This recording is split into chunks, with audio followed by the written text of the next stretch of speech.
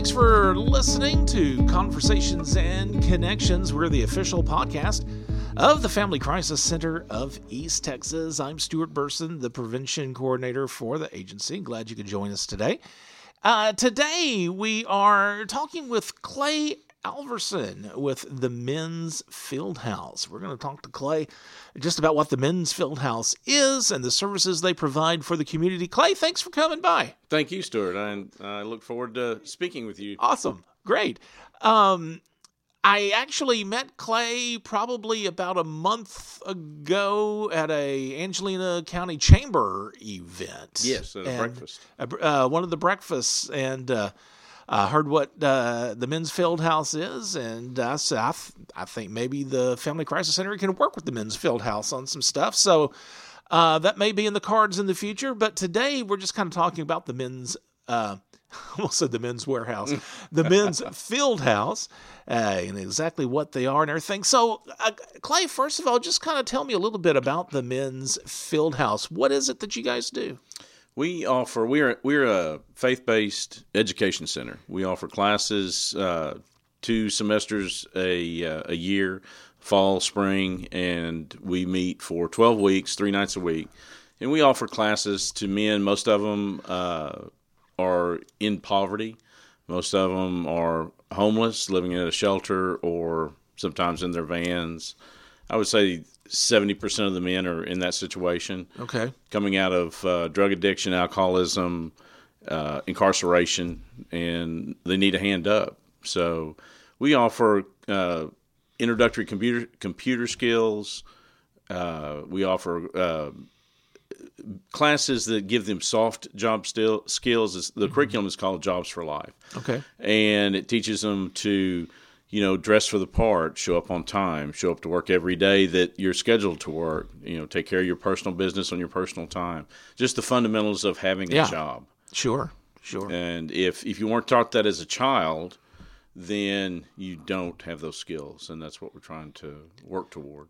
And I guess some of us are maybe just under the assumption, some of us are probably taught that growing up about responsibility and when you have a job and everything. But you got to realize a lot of people may not have been that fortunate or may not have had those opportunities to be taught that.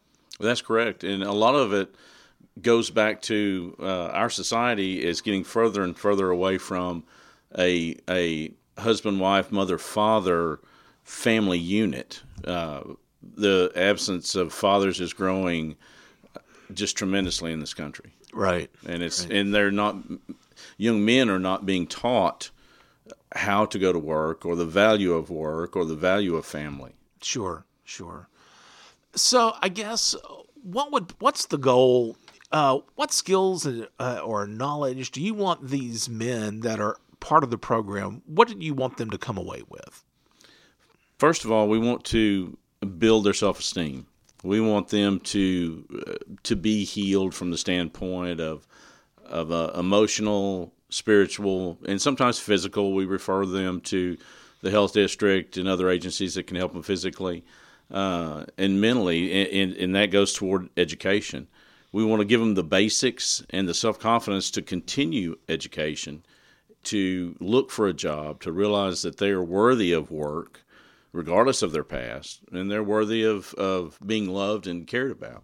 Mm-hmm. So that's one of the main things. Plus, that all leads to helping them restore their relationships with their families.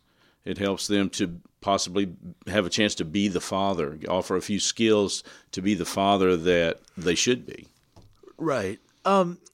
How long is the program? When someone enrolls, how long are they, from beginning to end, how long are they involved with the program? For the classes, it's 12 weeks. Okay. 3 nights a week, 5 to about 8:15 in the evenings. And we do for the first 8 weeks, we do Jobs for Life, which is the soft skills training, 2 nights a week. And we do computer training the entire 12 weeks. The other 4 weeks, 1 night a week, we do financial literacy training. And then we also bring in helping agencies, possibly like the Family Crisis Center, to put on a program, to teach what resources are available here or in other agencies. and sometimes we bring in lawyers, judges, people that own businesses, just to let these guys know what's available. Sure. What's out there in the working world, as well as the helping agencies world. About how many men are usually in each class or each 12-week sessions? Sometimes we start with 6 and graduate 3 to 4.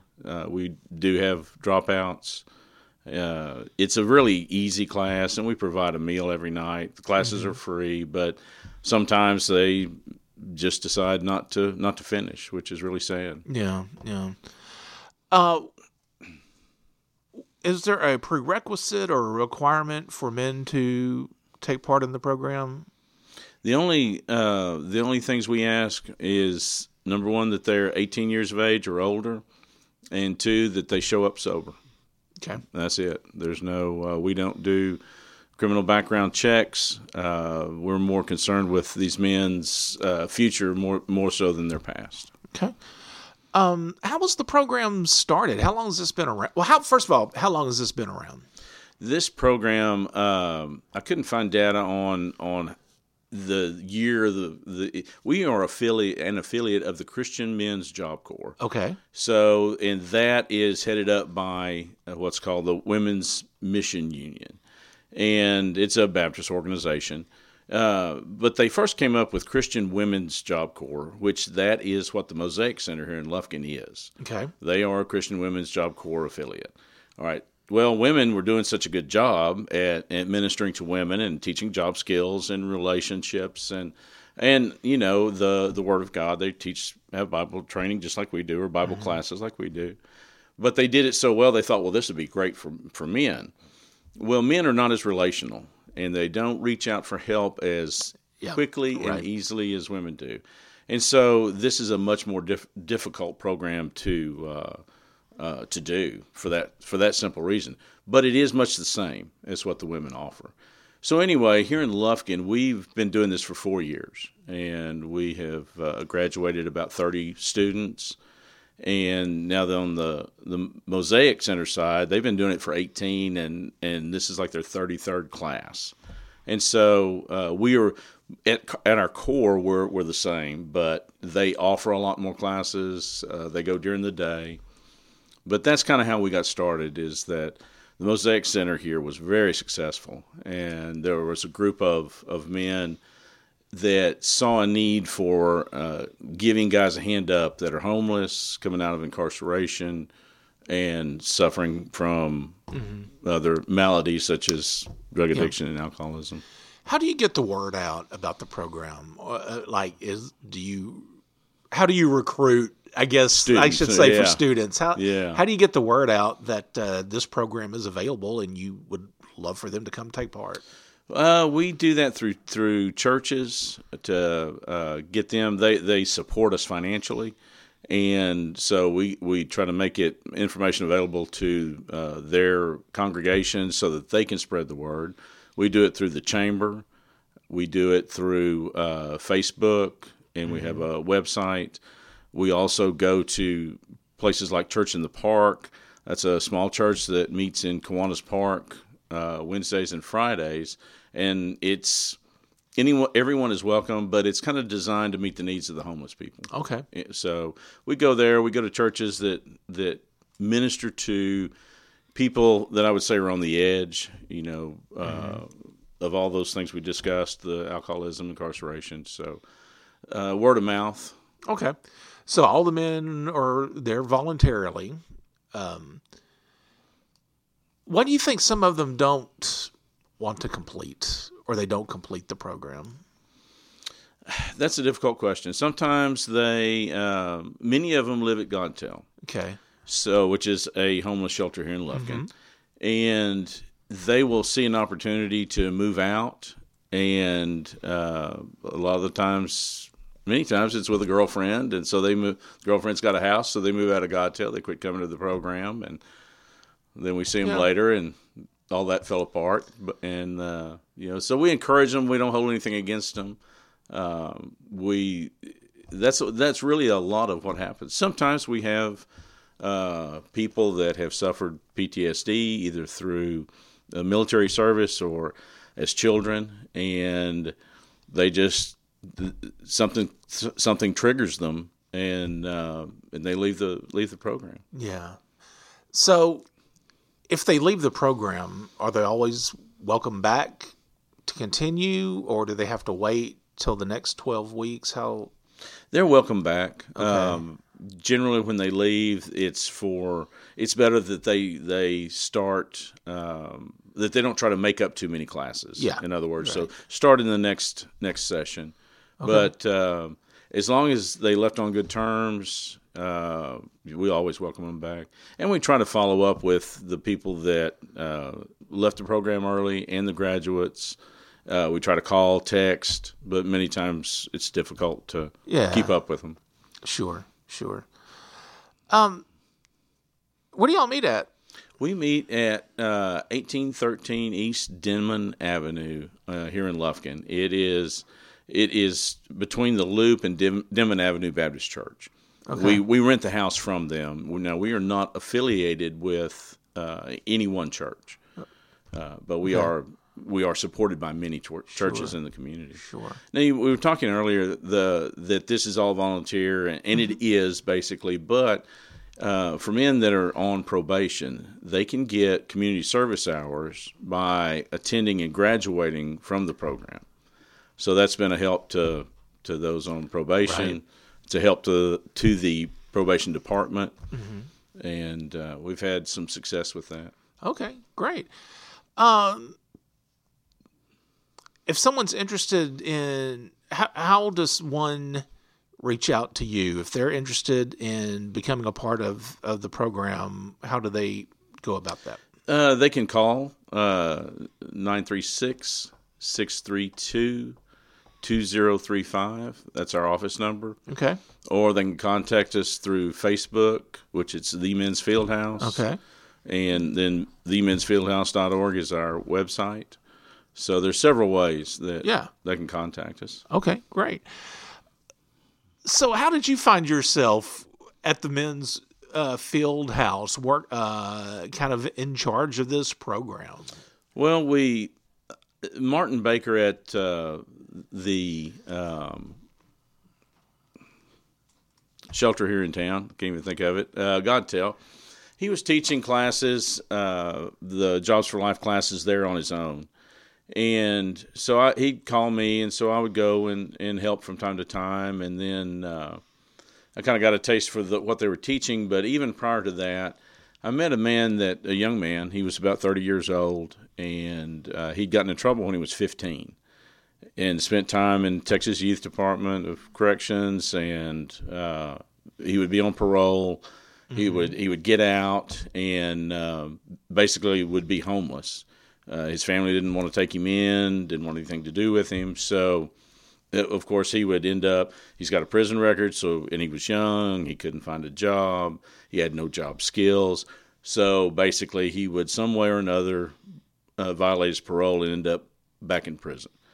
Well, by the time I met him at the age of 30, he had spent half his life in prison. And it was nonviolent crimes.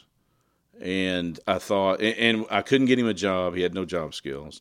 We couldn't hardly find him a place to live because he had a prison record. And so I just thought there's got to be something. And so I visited with, at the time, the executive director of the Mosaic Center, which was Donna Bustler. And she said, well, what about Christian Men's Job Corps? She said, it's like this, but, this is what we do for the women. Mm-hmm. I thought, well, okay. And this was many years ago. Well, it just wasn't the right time. I went and took some classes. I talked to some people in town.